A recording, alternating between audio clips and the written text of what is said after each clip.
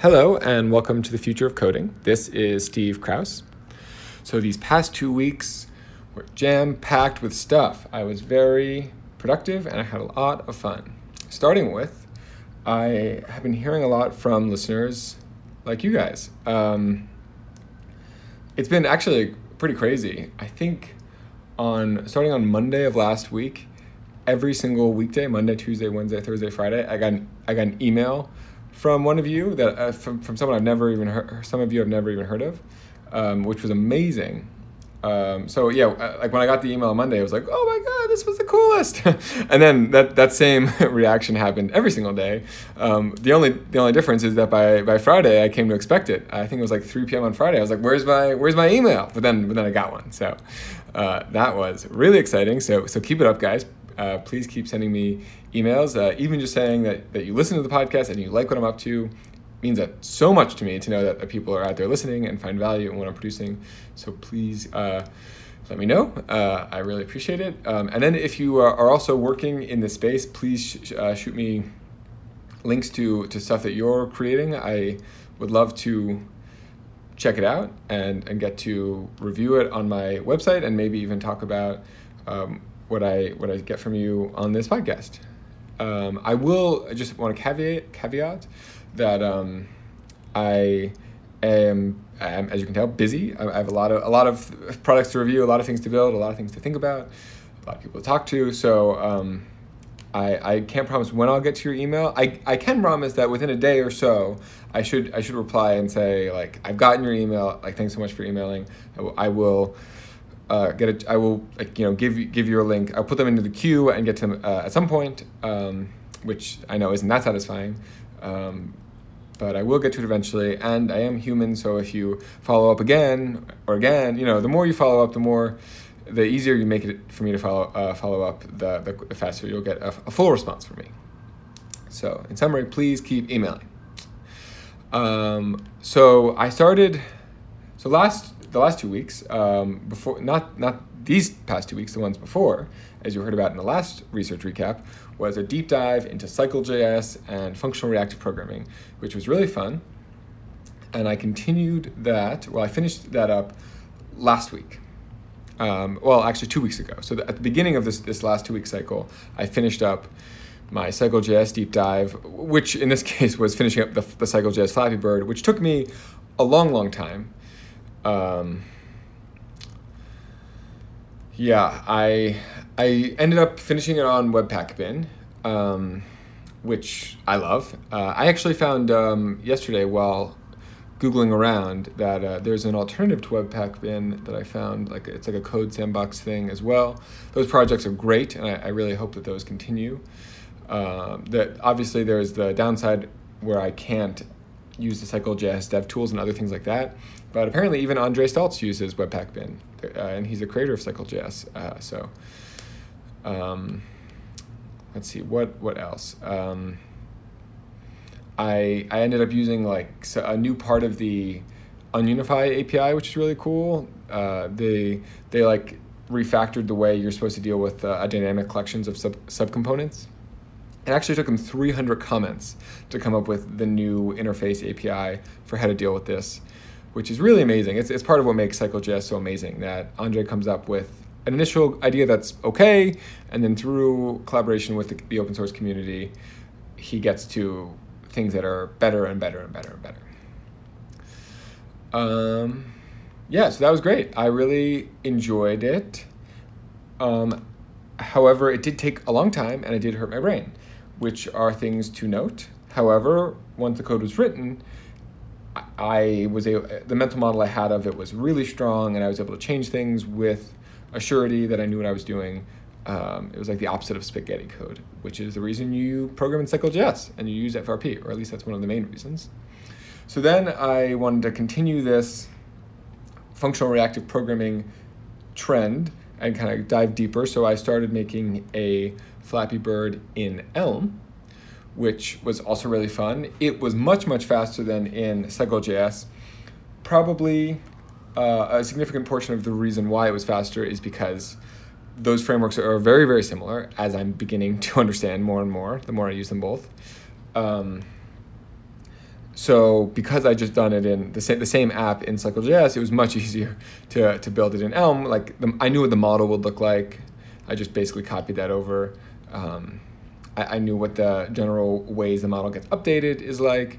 And so it was really just a matter of converting my Cycle.js code into Elm, which was a really useful exercise, and it helped me to understand this question of how they're similar. Because when you look at them both, it's not immediately apparent how they're similar. So let me actually talk about that for a second, because that did confuse me for a while, but now it seems kind of obvious. So I guess one thing to put out there is that they're only similar when you use Cycle.js in a similar way. So Cycle.js is a very low-level stream library, so you can use it in a lot of different cockamamie kind of ways. If you go back and see the first version of Flappy Bird that I had, maybe like a month ago, you'll see that it was in this. I designed in this really, really crazy way. Like for example, the Y position of the bird I made totally as a declarative function of stuff.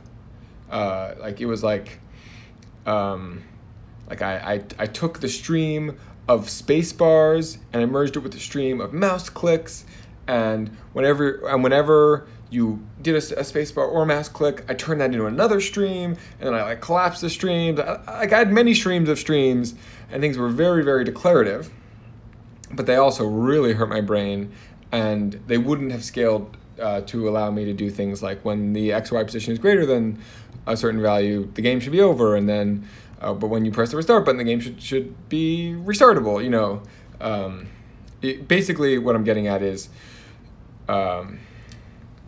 certain pieces of state depend on other pieces of state, and so really the only way to not hurt your brain is to have a singleton of state. And once you have a singleton of state in Cycle.js, that moves it like an inch closer to the Elm architecture. And then what you might want to do is create a notion of actions. And an action is basically just a label, like a thing that happens that updates your singleton event, singleton storage of data. So like a tick event, whenever that happens, I move the pipes a little bit and I move the bird a little bit. A tick is like the tick of a clock, like time is moving forward a little bit. You could also think of it as like the next tick of a render cycle.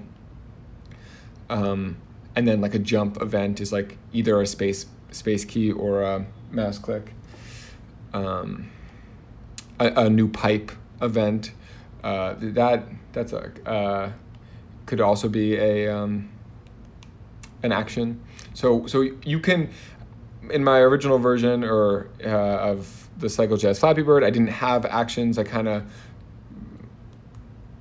did it in a hackamamie kind of way, but over time I refactored things into proper actions, and my code became much more readable.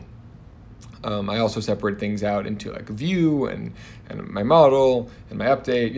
I like slowly came up with the architecture that Elm already has by default. And I'm sure you could do the same in Elm. You could like slowly intuit the architecture over time. And I think that's actually how the Elm architecture was invented. They created this language Elm, and they iterated through a bunch of different architectures. I think it used to be a lot more functionally reactive and much more stream-based than it is now.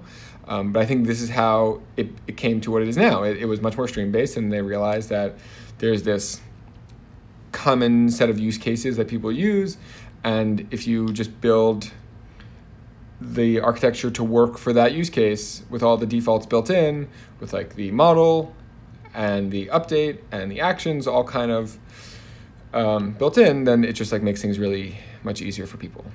So that's my current understanding of how it works. And I guess potentially if Cycle.js wanted to make things clearer for their users, they could probably also have, they could explain the Cycle.js architecture default, kind of like Elm has the Elm default architecture. Elm is a little bit more prescriptive about how to use Elm than Cycle.js is at the moment. But that's, I think, partially just because Andre likes to kind of be less opinionated and let the user and then watch where users take things and react from there. So yeah, those two were really, really interesting experiments. I learned a lot about functional reactive programming, and I had a blast getting to code. I guess one final note that I've made probably a few times already is that both these take so long to program. And if you compare this to making the same game in Woofjs, it takes much less time. And what I'm getting at is this begs the question, is functional reactive programming a good paradigm if it's so much less intuitive and so much harder than sequential programming like Scratch or Woof to make things happen? And that's a really good question. It's a good open question. And I think in order to answer it, you have to think about what specifically about functional reactive programming is hard, and can we make it better? And you could say that same questions about imperative programming. What about it is bad, and can we make those things better too? The reason I'm more thinking about the first question, not the second question, is that functional reactive programming has a lot of amazing benefits. I guess they're similar to the benefits that functional programming has. Your code is just more understandable, it's clearer, it's more declarative. There's a great picture that I have that explains what declarative programming is, but I'll talk about that in a minute. But then the problems with declarative programming are also numerous, and so thinking about how to address those problems is a good line of inquiry. And so where this usually leads me to is, well, can we build a better... So one of the things that's really hard is typing it, just like knowing what you could type, like what actions are acceptable. But what's great about functional programming is that we have strong types, so it's like very clear. If you give the computer some information, it could help you figure out what other things are even possible with the values and types it's been given. And so that's where Luna and Lambda and Unison and Isomorph kind of come in. These are projectional editors for functional programming. I think VisiCalc would fit in this category as well. So those are really cool. In my experience while using those, it has been a little bit annoying and frustrating. I will say though that Isomorph was actually very pleasant to use. So that was good. And also if you listen to the last week's podcast with Christopher Anand, he also has a projectional editor, but for Elm programming for students. So apparently that makes things a lot easier for kids. So that's that. And then like on the second question, which is, can we make Scratch programming or Woofjs programming, the sequential programming, better? That's harder. Sequential programming inherently is messy. Like the computer just doesn't know what's supposed to happen because you don't tell it what's supposed to happen. You're just telling it what to do imperatively. So there's less semantic meaning. It's lower level, so it's harder to, because the thing that's bad about sequential programming is that your code can get really messy, but refactoring it's basically impossible because the computer doesn't know. The computer helping you refactor it is impossible because the computer doesn't really know what's going on. So I think it's much more tractable to make functional programming more intuitive and easy than it is to make sequential programming more abstract, more declarative, better, more refactorable, more understandable, more maintainable.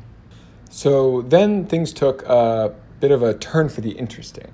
So I had a surprisingly amazing phone call with Andreas at curious_reader from Twitter, who tweeted at me after my conversation with Paul Chisano from Unison, because he's a longtime fan of Paul's. He had some interesting links that he shared on Twitter, so we reached out over email and we set up time to talk. And I was kind of thinking, I wasn't expecting very much because he was just a random stranger from the internet, but wow, he was a wealth of knowledge. It seems like he knows more about this space than I do. He had notes about Alan Kay and all these same people and more, and it was really wonderful talking to him. And to be honest, I've only looked through one of the links he sent me so far, and that was a link to, and this one link, as you'll hear, that kind of changed everything. So this was a very productive phone call, considering that I haven't even looked through a single other link from Andreas yet. So he sent me to interview on the Y Combinator podcast with Juan Bennett, who some of you may know of as the creator of the IPFS, the Interplanetary File System, and Filecoin, which is built on top of that. And so what's relevant to this conversation about that isn't anything to do with the block stack, which was fascinating, and you should go listen to that conversation because, oh my God, that's really cool. There's a lot about the block stack, which is bubbly and scammy and weird, especially right now. But Juan Bennett is really cool and has some amazing thoughts here. But what's relevant about that here is more the way he talks about and thinks about solving problems. So 3 years ago, a mutual friend of mine and Juan sent me, forwarded me an email of his, that was basically him rambling his master plan. What didn't really even feel like a master plan. It was more just here are the problems that I see in the world. Here is how I want to go about solving them.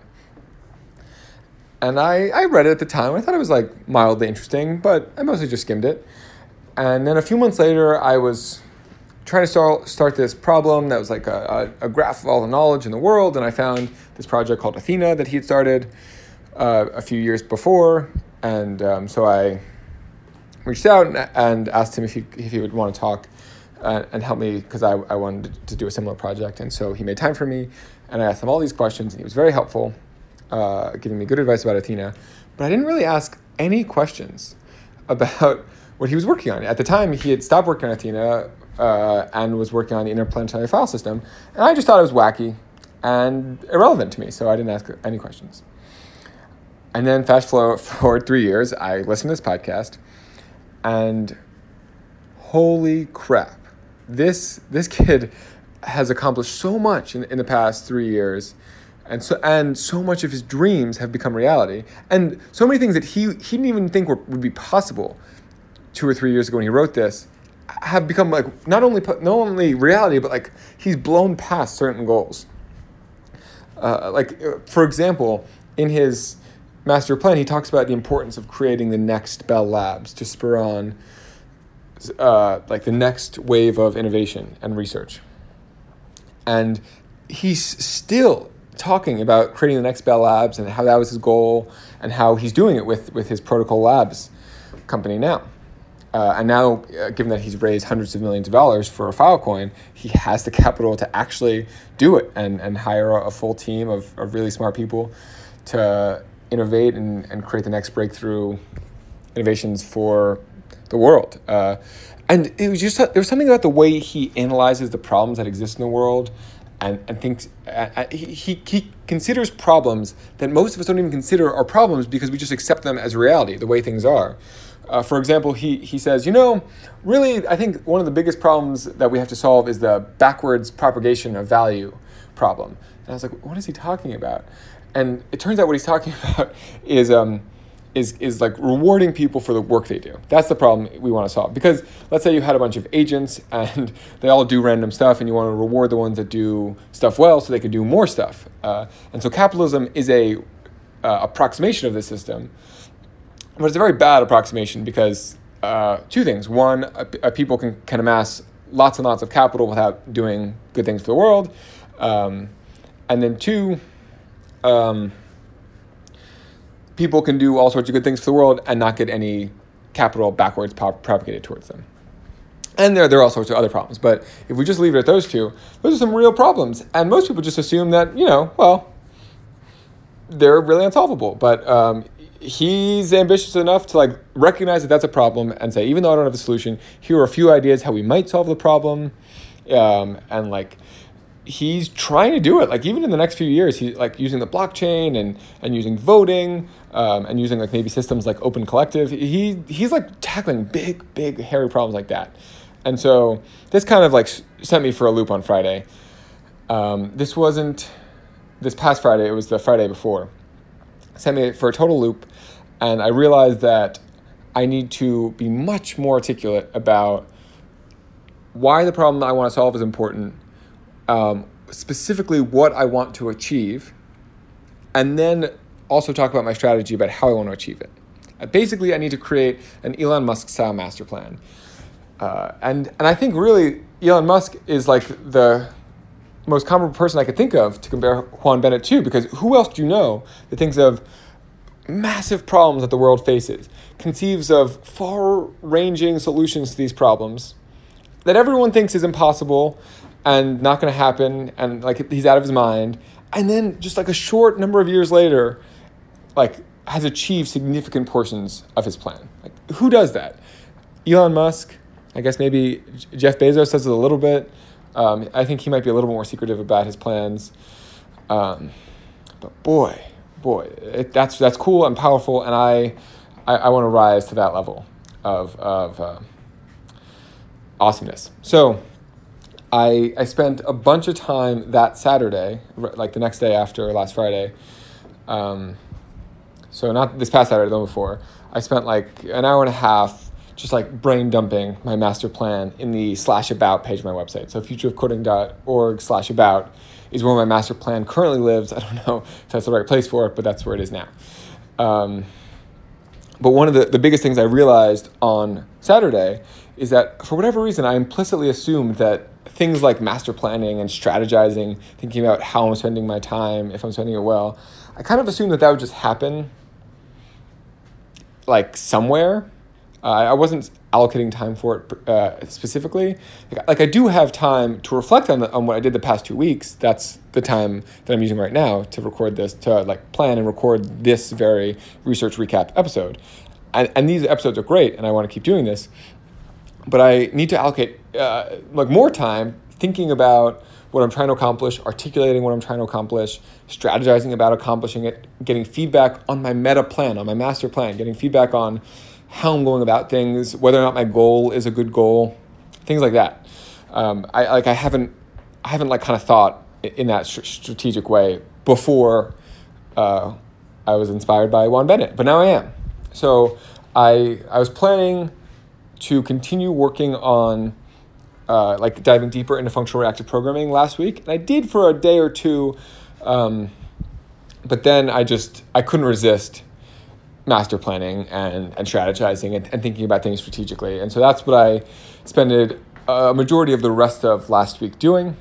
And I expect that master planning to continue for at least the next few days, maybe even the next week or two, in fits and starts. There are other things I want to do, other activities I want to do, like other things I want to research and think about. But I really want to continue to articulate my master plan and then send it out to a bunch of my friends and mentors for advice to get feedback on how I'm approaching things, and then kind of incorporate that feedback into the plan, and then feel confident in attacking the plan for a few months, head down, and then maybe revisit the plan a few months afterwards to see how things are going.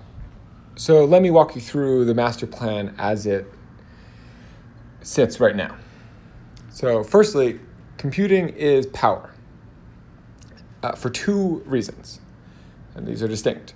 Number one, as software eats the world, those who can manipulate software basically become magicians. The fact that I can create an app that actually does things in the world is magical. Like maybe 30 or 40 years ago, when things weren't in software, when things existed on paper or in people's heads, coding was cool, but it wasn't that cool. Now, and as time goes on, as things become more and more software based, people who can control software have a lot of power.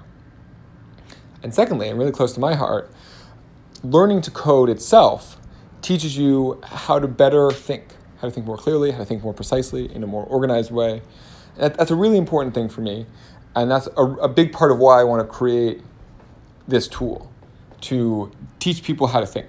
It's kind of like an Easter egg that's I'm sneaking in there. People are going to use this tool so they can do things with it.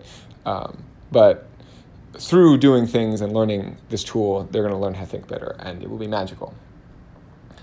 The problem is that the current usability of our tools that kids use to program in are very poor. There are a few that aren't. There are a few notable exceptions like Scratch and Woof and other tools that have been designed with usability in mind. But on the whole, the usability of our tools is very, very poor, and it takes hundreds of hours of grueling practice to learn how to code. It's like everyone I talk to who hears that I teach kids to code asks me to teach them to code, because it's something that they want to know how to do at some level, or at least they know that they should want to know how to do it, but they also know that it's really hard and takes a long time.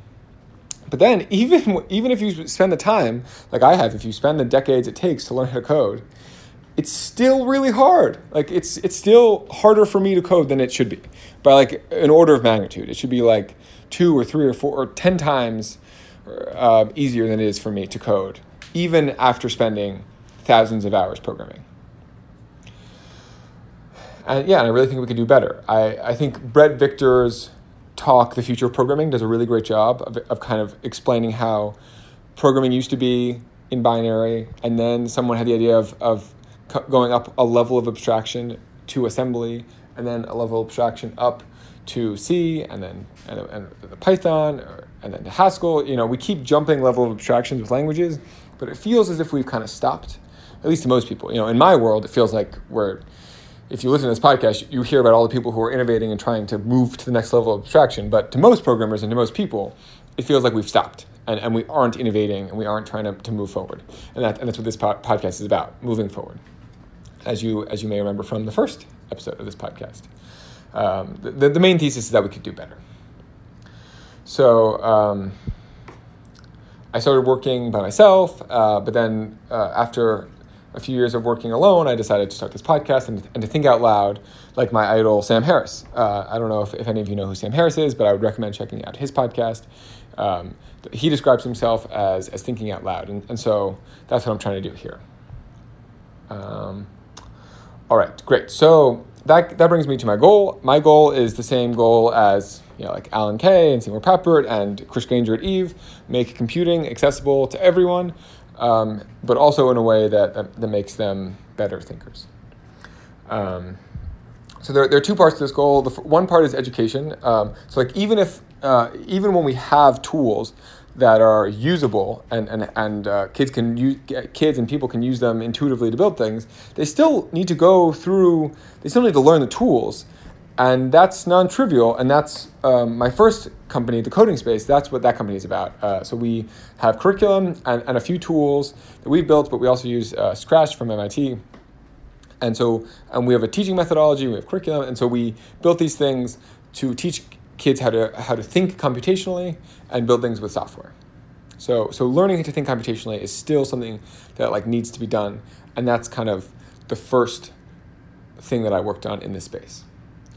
However, kids are limited by the tools that are usable. So Scratch is usable and Woof is usable, but kids want to build more complicated things. They want to build complicated apps that talk to different web services, and there are no usable tools, at least that I know of, for kids to do those things. Every time I've tried, kids have gotten really frustrated and stuck trying to do that, trying to do complicated things. Another way to think about this problem is, when people ask me how to learn to code, I say, well, I've spent years making what I think is a very intuitive curriculum to learn to code that's project-based, where you can learn while making things, but the things you have to be making are games and animations that seem childish. Like, I know you want to make an app to go change the world, but first spend 100 hours building childish games, and then you'll have kind of the right computational building blocks in your brain to learn more advanced coding. So that's what I have to tell people now. How wonderful and magical would it be if I could just give them a tool that's as intuitive as Scratch or Woof.js, but as powerful as any other general purpose programming language like Python or Ruby or JavaScript or React or any of those things. How amazing would that be if people didn't have to learn to code? If they want to build something, they just build it in a tool. This is, I guess, similar to spreadsheets. If someone wants to analyze some data, sure, they kind of have to learn how to use spreadsheets, but spreadsheets are pretty straightforward. It's a dozen hours or so, and all of a sudden, or maybe even less, and all of a sudden, you can really analyze some data. You don't need to learn anything more than that. And so that's the world that I'm trying to create here. Really democratize computing and make it accessible to everyone. So to summarize, the goal of this project, the Future of Coding project, is to create a tool with the power of a general purpose programming language with the usability qualities of a standard end user application.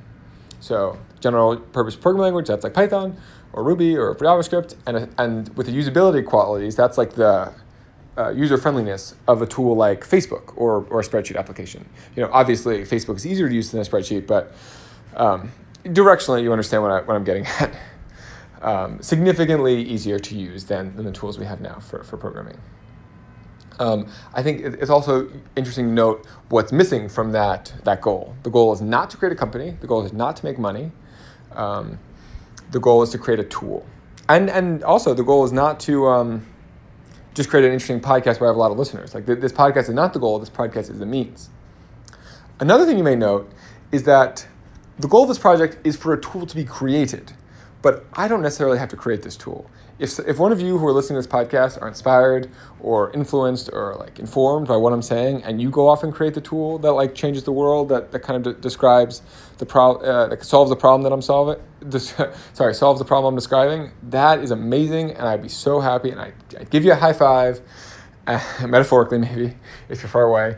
And I have other ambitious problems that I'm trying to solve out there, and I'm just going to move on to the next one, and that will be amazing. I'm not trying to get rich here, so why should I care if I create this or someone else does?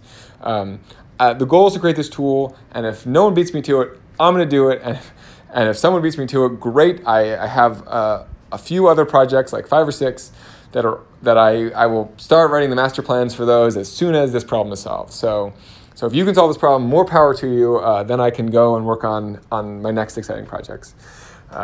And maybe start a podcast for those as well. Alrighty, so then I spend a lot of time in this about page. It's a little disorganized right now. I spent a lot of time thinking about what I know, what I don't know. I think one of the biggest things that master planning helped me realize is that I'm building a tool. And so at the end of the day, we know some of what a tool looks like. A tool is code that is on GitHub.com. It has an engaged developer community. It's not just me. It's a whole bunch of people. We're talking on issues. We're debating things. Maybe we have a Gitter where we're teaching new developers how to use it. It also has an engaged user community. People using the product. The analytics are looking good. So in a lot of ways, it looks like how the Woofjs projects looks right now. Engaged developer community, engaged user community, good growth on both of those.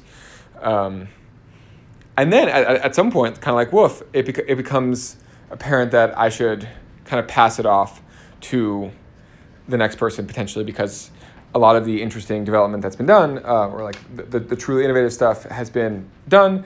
And at this point, it's more about maintaining and growing, which maybe I'd be interested in doing for some amount of time. But I think soon after it gets started, I'd want to have someone else take it over, and then I can move on to some of these other big problems that I was just bragging on that I have. These other really ambitious projects that I've been working on, or that I've been marinating on in my head that I want to solve as well. Maybe I will talk about some of those ideas in a different podcast, but this one is going to be long enough as it is, so I will spare you those details right now. Okay, so if we know that my goal is to build a prototype, then the most useful thing I can do is actually building prototypes, but only when the prototype I'm building is a worthwhile thing to build. So at the end of the day, the only thing that will move me closer to my goal is working on a prototype, but figuring out what prototype to work on, what to not work on, what order to do them in, strategizing about how to do the prototypes, these are all, it's not very clear how I should be dividing up my time between coding and talking to people and doing research and master planning. There are a lot of different activities I can be doing, and when I should do which ones, it's not always obvious. I think I'm starting to get a better intuition for it than I had before. For example, Bret Victor has maybe 20 hours of content that I should be reading at some point, but when should I be reading that content? I think before I did this master planning, I thought I wasn't sure if I should be doing that now or later. And I think now I'm pretty sure that I should stick to prototyping, thinking more directly about what prototypes I should be working on. And only when I'm really stuck and don't have a clear prototype idea and I feel like I need more general knowledge, should I go and do general research, like reading everything Bret Victor has ever written, kind of like how I did the same thing with Alan Kay. So that's where my head's at right now. as far as general research goes. And I'm laser focused on figuring out which prototypes are interesting things for me to work on, and also, more importantly, which problems are interesting for me to solve. You might find interesting,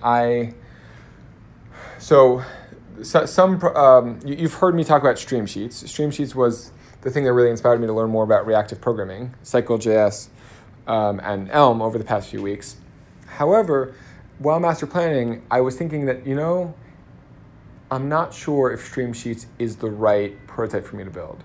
There are a lot of unknowns there. Even the people who work on Cycle.js day and night, who are real functional reactive programming experts, even they're not exactly sure.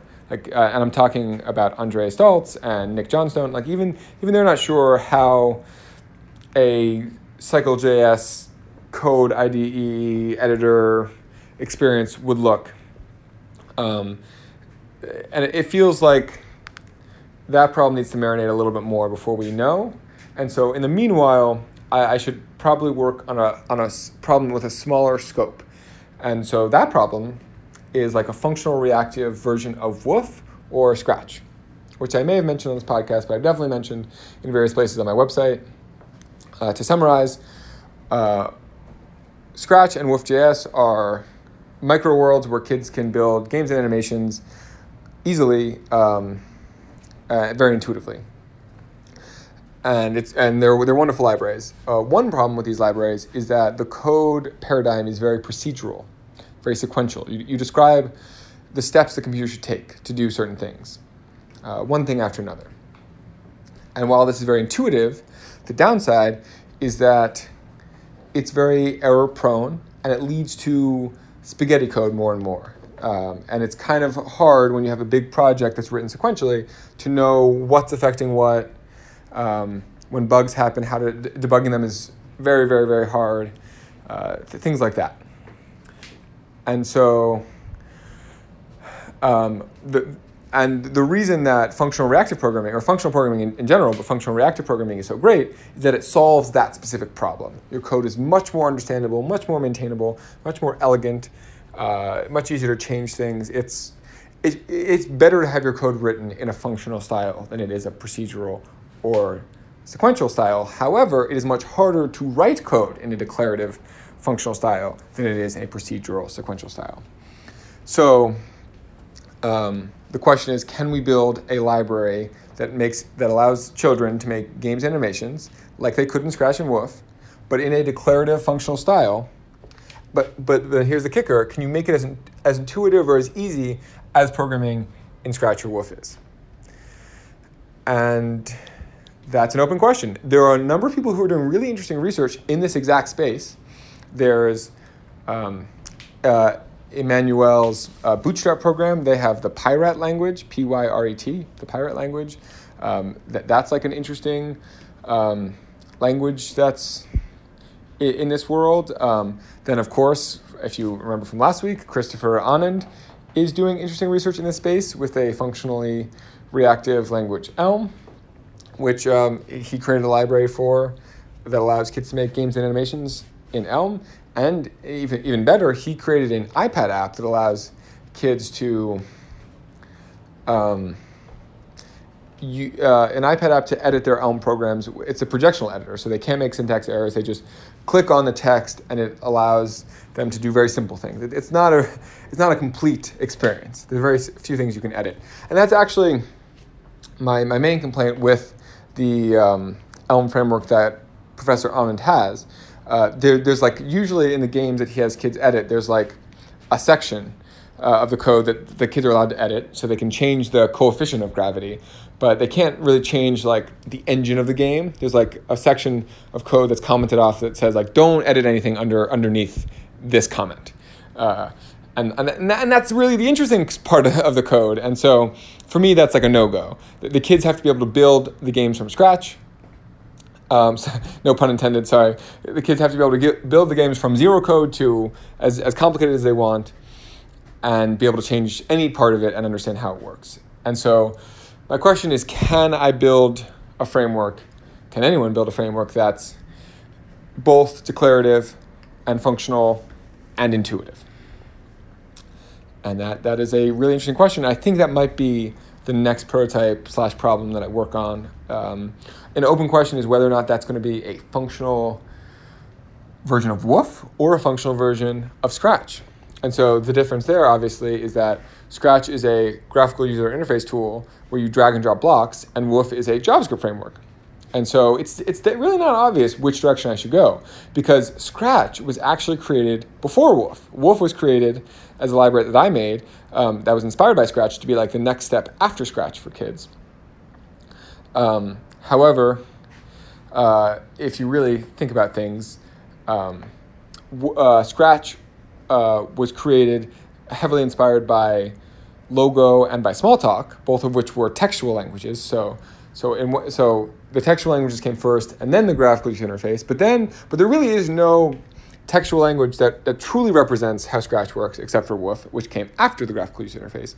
So, from some ways, you could say, the textual languages already exist to inspire this. They're Elm, they're Pirate, they're Haskell, they're Segal.js. Those languages already exist. The real innovation would be taking this and making a graphical user interface out of this, like Scratch did for Logo and for Smalltalk. But I think you could also say, building graphical user interfaces are tricky and slow and hard, so I might be able to iterate faster on my language by building an actual textual language like Woof.js. So more of an equivalent. So it would probably look very similar to Elm or would look very similar to Pirate. And so I think what I would think about is I'd make a few more games in Elm and Pirate and talk to Christopher Anand and Emmanuel from Bootstrap and Scott from Ucode, who's also teaching Elm to kids. I talk to those guys and see what their advice is on building this declarative framework for kids to make games and animations. And then at the same time, I'll think about how I would do this in Blockly to come at it from the other perspective, to make a declarative framework for Scratch, but with blocks. So that's how I'm thinking about my next few stages, but I'm not jumping to anything yet. I want to really take my time and articulate what the Streamsheets prototype is, what problems it solves, what my thinking is about it, all in one consolidated place that I'll continually update. And then I also want to do the same thing for this functional reactive Scratch, this functional reactive Woof. And then there's this new idea that I've been noodling on, but my recent conversation with Andre Staltz really helped bring to the forefront. So one thing Andre explained is that you really want to work on something that has a clear goal, like an interesting problem with a clear goal, and that's scoped well so you can really finish it and polish it and get feedback on it and iterate on it. Because when you work on a project that's too ambitious, it's hard to make progress in any direction. And so one subcomponent that will go into almost anything I build is an expression editor. So if you're thinking about it, like, what is an expression editor? Think about when you go into Excel or Google Spreadsheets and you type the equal sign. Anything you type after that equal sign is an expression. It's usually a mathematical expression, but sometimes they're complicated and they involve VLOOKUPs and other mathematical computations. So to this day, when you want to go type an expression in an expression editor in Excel or Google Spreadsheets, you're typing characters. And sure, there's autocomplete and they help you a little bit, but you really can make an infinite amount of syntax errors. It's really hard to not shoot yourself in the foot there. I constantly am having trouble with that. There has been work here to make improvements. I think the apparatus editor, APRT.us, the editor there, is pretty neat. It's usable, but still you can make syntax errors. I think Glenn, I don't know how to pronounce his last name, but Glenn, GLENCH.com, he is doing some really interesting work here. I actually just met him for the first time last week. I'm going to meet him again later today. So more on this front. He created a thing called Legible Mathematics. You can read up his post. And it's very much in this vein. It's trying to create a better expression editor. And he has some really, really interesting prototypes.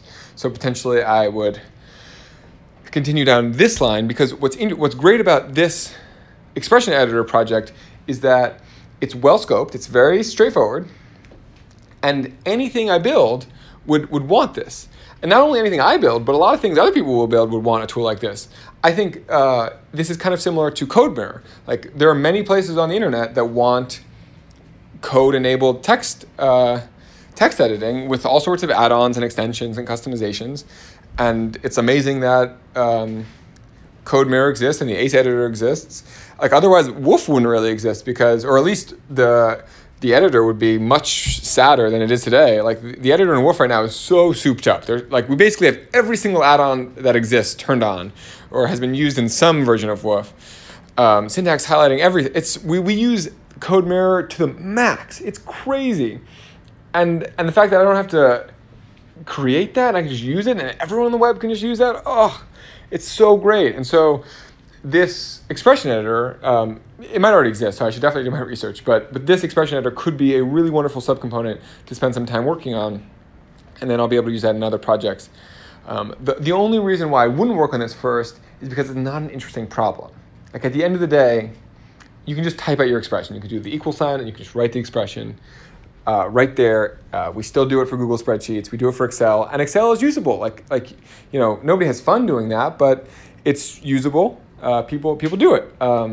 So the only reason I think I would do it is if I'm really stuck and don't have a prototype to work on, or the main reason I would do it is if I think for some reason that this is the limiting factor. Like, if kids had this expression editor and it like showed them what things were possible, it would really make functional reactive programming more intuitive and easy for them. So I would do it there. I guess relatedly, thinking about how customizable and how big this expression editor is relevant. For example, I love Google Blockly and it's great, but it's limited in a lot of ways, and it's very sequential in the way things look, and it's limited. And it's great, and it has problems. I have a love-hate relationship with Google Blockly. I've spent maybe like dozens of hours with it so far. I started to really understand its internals, superficially understand its internals, and it gives me a lot of things for free, but there are problems with it. So maybe this expression editor would be the beginning of my own custom block library. So maybe I start with an expression editor, and then I say, you know what? I know how to make, I can turn this expression editor into a block-based editor for Elm, and I can turn this block-based editor for Elm into a generic block-based library that people can use to make block-based languages. Like, if I could do that, if I could create a library for block-based languages that's kind of like Blockly, but more customizable, because Blockly is really just Scratch. Like, you can build block-based languages that are procedural like Scratch is. It's very, very heavily inspired by Scratch, which is amazing, but it limits the level of innovation that people could have.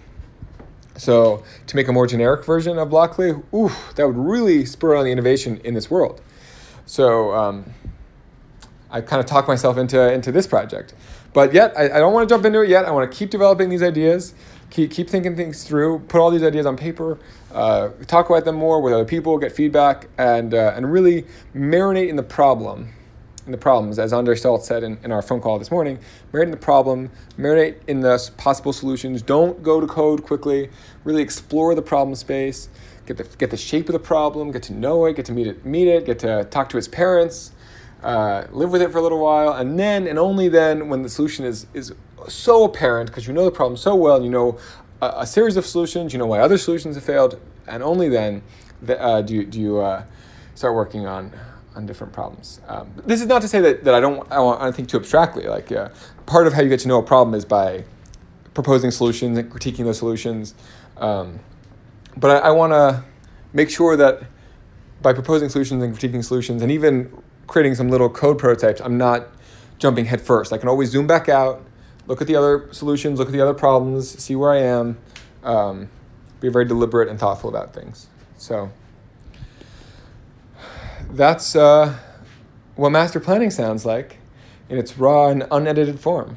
So inspired by all of this master planning, I've been doing a better job of organizing my thoughts around the specific problems and solutions and ideas that I've been thinking about and talking about with various people. And what I've come to realize through doing this is that in the past, while I was collecting a lot of good content it wasn't well organized, and that was inhibiting the thinking I was able to do around certain things, and it was also inhibiting me being able to share my ideas with other people. I was kind of assuming that I would kind of organize things at some later date, but that's a lot of work. It'd be better if I just had a better structure.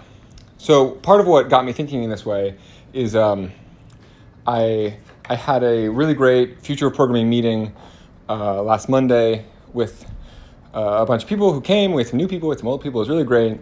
And we talked a lot about structured programming editors. So they use the word structured editors. I've often used the word projectional editor because the first future programming meeting I went to, someone used the word projectional editor. But structured editor, projectional editor, editing code via the AST as opposed to editing character by character.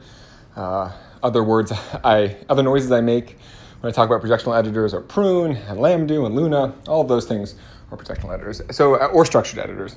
And so we were thinking and talking about structural editors, and I got an email from someone who wanted me to review their structured editor. And I just figured, you know what? It's time to write up my thoughts about structured editors.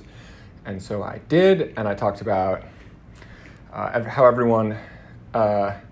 how a lot of people are frustrated with structural editors.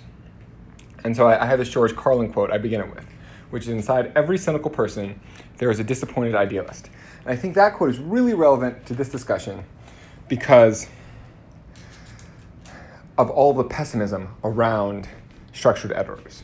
So if you listen to my conversation with Lloyd Tabb, you'll remember that part of the reason he's so negative on structural editors is because he tried to build something like one in the 80s. He spent years of his life on it and failed, and Text won. And it was just I think it was really disheartening for him, which for me was shocking because for a long time he and I had gone back and forth on the pros and cons about these things, but I never thought to ask about why he was so negative on them. And we really got to it in that interview. And I think that that's a common thing. If you talk to people about structured editors, oftentimes they'll be really, really negative on them. But if you dig deeper, you'll see that it was because at one point they were super optimistic about them, and they spent a lot of time trying to make them work, and then they failed. However, despite all that, I think I'm still optimistic about them, and I think there's a lot of promising work here: Luna, Lambda, Isomorph, etc. And I reviewed Nico Audio's micro editor. He's the one who emailed me and kind of inspired me to write this write-up. And I reviewed his thing. He has some really clever and interesting ideas here, and I'm excited to continue to talk with him and follow his progress. I also reviewed Vil Vanen's Foolproof HTML. He actually tweeted about the fact that I wrote about it, which was super exciting for me. I really love Foolproof HTML. It's in a similar vein to Legible Mathematics by Glenn, which I spoke about earlier in this podcast, and potentially I might do something in that vein at some point, because it has to do with the expression editor idea that I was just talking about. Then I went on, I started a list for structured editors on a GitHub issue, and Yair, I hope that's how I pronounce his name, from Lambda saw that GitHub issue and commented that he already started a list of editors on Reddit, and his list is way, way better than mine, so I should probably just close my issue and just link to his, because his is great. And then at the end of this discussion, I decided that, I kind of explained why I'm thinking that it's not the highest priority thing that I could be working on right now. I use the argument that I've referenced before, that Paul Chisano of Unison came up with. It's basically, would you rather a brain-to-text interface to x86 assembly or a Vim editor interface to Haskell? And most people would choose Haskell because that's the real leverage here, the better abstractions. And so a structured editor is basically that. It's a better interface to the languages that already exist today, but it's not that much better. It's really the same level of abstraction. It just precludes you from making syntax errors, but then all the other errors that you can make are still there. So for someone like me, programming in JavaScript, I don't make syntax errors anymore. I've spent my 1,000 hours. It doesn't happen, or it doesn't happen often, and I can solve them easily. At this point, I have a parser in my brain. I understand how to parse JavaScript. But I still have all sorts of problems making websites with JavaScript. So even if someone builds the best structured editor for JavaScript, it doesn't come close to solving these problems. We have to think bigger than just structured editors. I will caveat that with, if someone builds like the right structured editor library language combo, it could allow us to, it could be the building block to more innovation. I think like Luna and Lambda and Isomorph, they all are custom languages that are built specifically for structured editors, and those are some really exciting projects. But as far as I've seen, though all those projects look basically like Haskell, and while Haskell's great, I've spent hundreds of hours in Haskell, maybe even, not 1,000, but hundreds of hours in Haskell for sure over the last decade, and I still have so much trouble building things in Haskell. So like, my reluctance to keep working on these things is that I can kind of see the future. Like, even if they were done today, it still wouldn't solve the problems that we have. And then I also went ahead and wrote a similar kind of like, here are all my thoughts about this topic write-up for Streamsheets, my prototype idea, how I came up with the idea, what my goal is, how Alan Kay inspired it, how it's similar to Alan Kay's ideas, what FRP is. And that's about all I got into that idea. And that took like hours just to get all that out. It's pretty long. It's like 2,400 words at this point, and it's like not even a quarter of the way done. And so you could check that out on the website. It's too much to go through here right now. But writing this whole write-up about structured editors and about Streamsheets, the word just flew out of me. And part of the reason is I've been thinking about these ideas and writing about them in various places in my journal. But my journal is a time series store of information. It's organized around time and when I think the ideas, not around the ideas themselves. And I'm realizing now how crazy that is. Like, it is really cool to kind of see my journey and how I come up with ideas. It's amazing, but that's not the point of this project. The point of this project isn't to watch me come up with ideas. It's for me to produce a tool. And so I need to structure my ideas, my thinking around the ideas, around the content, not around when I think of them. And so that was kind of a big breakthrough for me.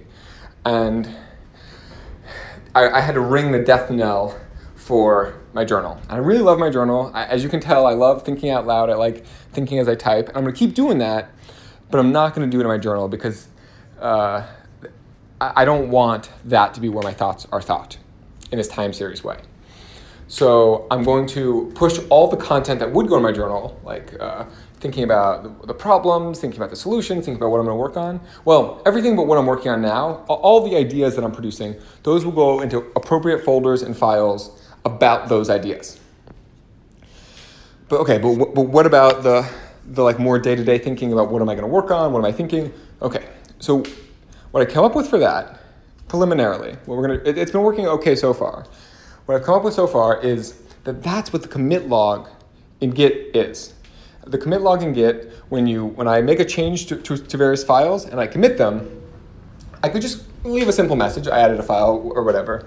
But if I have more information about what I'm thinking, what I'm nervous about, just thinking through writing like I do, if I have that kind of energy and thoughts, I'll put them in a really long commit message. And I was able to hook up my preferred editor to the commit log thing. So now whenever I commit things, it goes to my preferred editor, and I can kind of write out the whole thoughts like I normally would, and I write them in Markdown.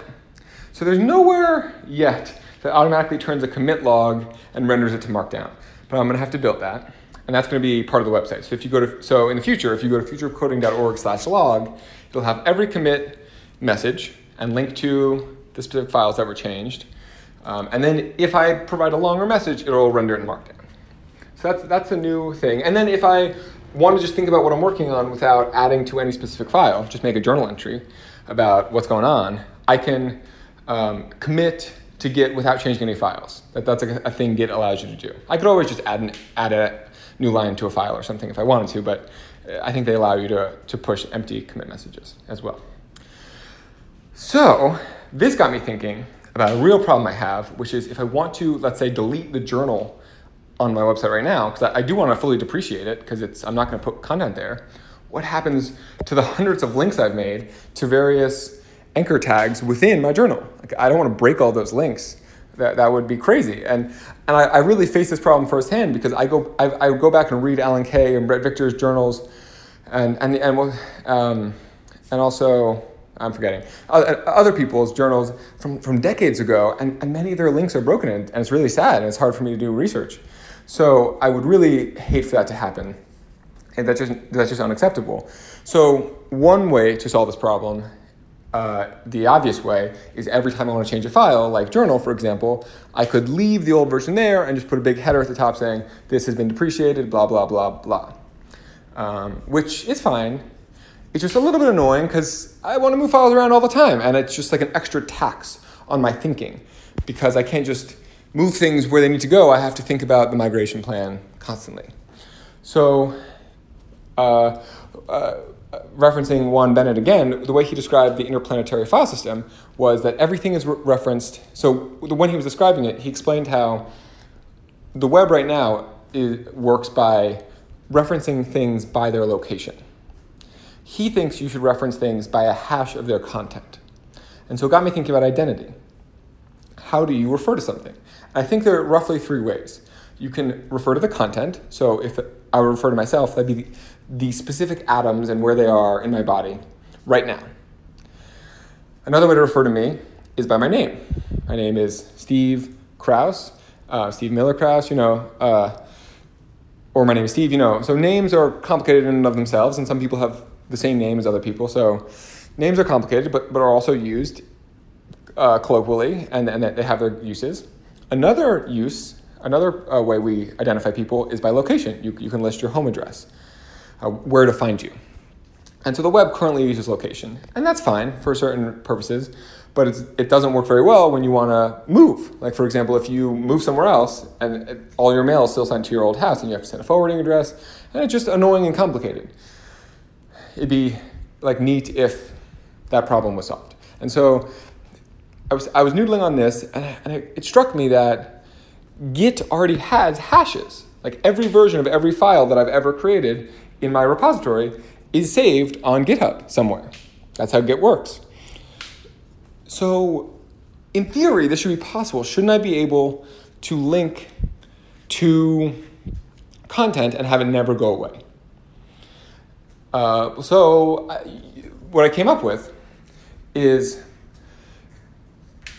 if you link to something by a hash, it's the current content. That's great, but what happens if that content is updated and you want to notify the person that, hey, you're viewing an older version of this document, click here to view the updated version. So I thought about it. I said, that's fine. I think if I link or if someone else links to my website, they're linking to the content at that point in time. Chances are that's what they're linking to. And chances are the content hasn't changed.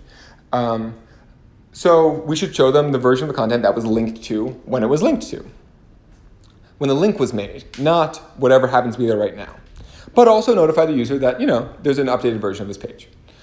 And also, let's say the page was deleted. We could show them the version that was linked to, and let's say, just so you know, this page has been deleted, but you're viewing the historical archived version.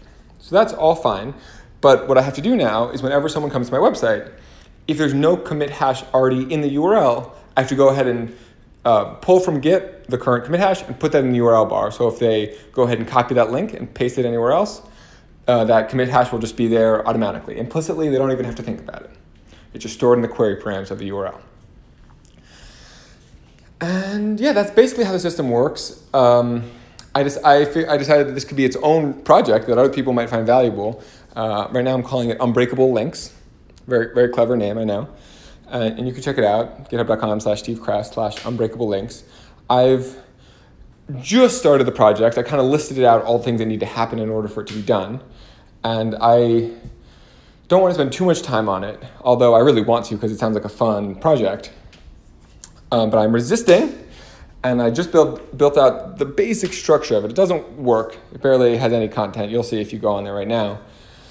But if you happen to have some free time and want to help out, go help out. It's in a good place for someone else to work on it. So I would appreciate the help. And if not, I'll get to it myself shortly because it's as I now reorganize my thinking around ideas as opposed to time, I'm going to need this system so I can move quickly and change things. move fast and break things, as they say at the good old Fake book. All right. Okay, a few more things. I had an amazing call with Andre Staltz this morning. We talked for 90 minutes, and it was luxurious and amazing. I love that guy. And it was really fun to get to have so much time to talk with him.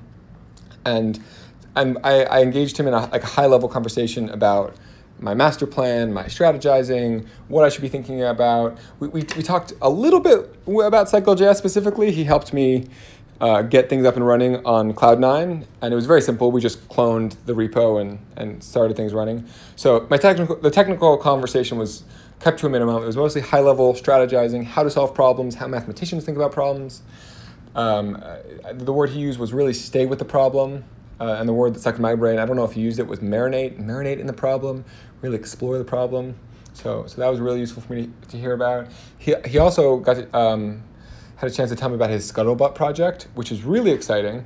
It's kind of silly, but I draw a parallel between Juan Bennett and Andre Staltz in that they're both brilliant people whose side projects I've been really, really interested in, and whose main project I haven't been that interested in. And so the last time this happened to me, I didn't pay attention to the main project of this genius person that I was talking to. And so I didn't make that mistake this time. So we talked about Scuttlebutt, and it's really cool. It's basically a Facebook competitor built on the decentralized web. And it has far-reaching implications, and it's exciting. It's like a really cool project, and it has like a small, devoted community. Andre's working on it for free, so I would bet on Andre, and I'd bet on Scuttlebutt. So if you haven't heard about that, you could check it out. Some other interesting notes. All the notes about Andre are on the website, but he encouraged me to think about designing a programming language for the future. Given that this is a 10-year project, I'm designing for the future, why not think about what technologies that don't exist today might exist in the future? For example, machine learning and AI. And we talked about that a little bit. I don't think I'm gonna go and learn about AI too much more than I already know right now, but he was pushing me in the right direction. And as I mentioned earlier in this podcast, he really pushed me to think about building a subcomponent for this project, like an expression editor, something like that. And so I really want to think more clearly and more thoroughly about expression editors, and I'm sure I will get some feedback on that idea in just like an hour when I talk to Glenn about his Legible Mathematics project. Okay, so my plan for the next 2 weeks is mostly, like the number one priority is to continue master planning, writing and strategizing, getting feedback on my writing and strategizing from my friends and mentors. Number two, I'm going to start writing more explicitly about the problems that I'm thinking about. I think this is directly because of Andre's advice. So as opposed to just writing about the solutions like Streamsheets or reactive WOOF or reactive Scratch, I'm going to think about the problem. So there's the view update problem that I identify in Streamsheets. So I should just talk about that problem outside of the context of Streamsheets. It's its own problem. And there's the problem of iterating on graphical languages is hard. It's graphical languages are harder to iterate on than text is. So like that's its own problem. That's kind of a meta problem, really. That would kind of speed up the whole space like Blockly did. Error messages are really hard and tricky. And if you compile to a language that has error messages, like how do you handle those messages?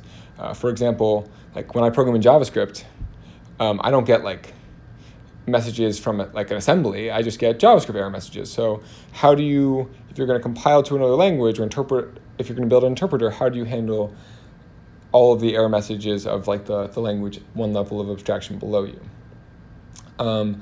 And then another problem that I mentioned in Streamsheets is that when you're trying to understand a project, piecing it together from looking through the files and folders on GitHub is so terrible. And so CycleJS and the data flow diagram stuff really solves this problem well. But anyways, write about my problems and really marinate on the problems. That's a really important thing to do. And then I also want to really think about my solutions and really articulate them. Each one will have its own page on the website.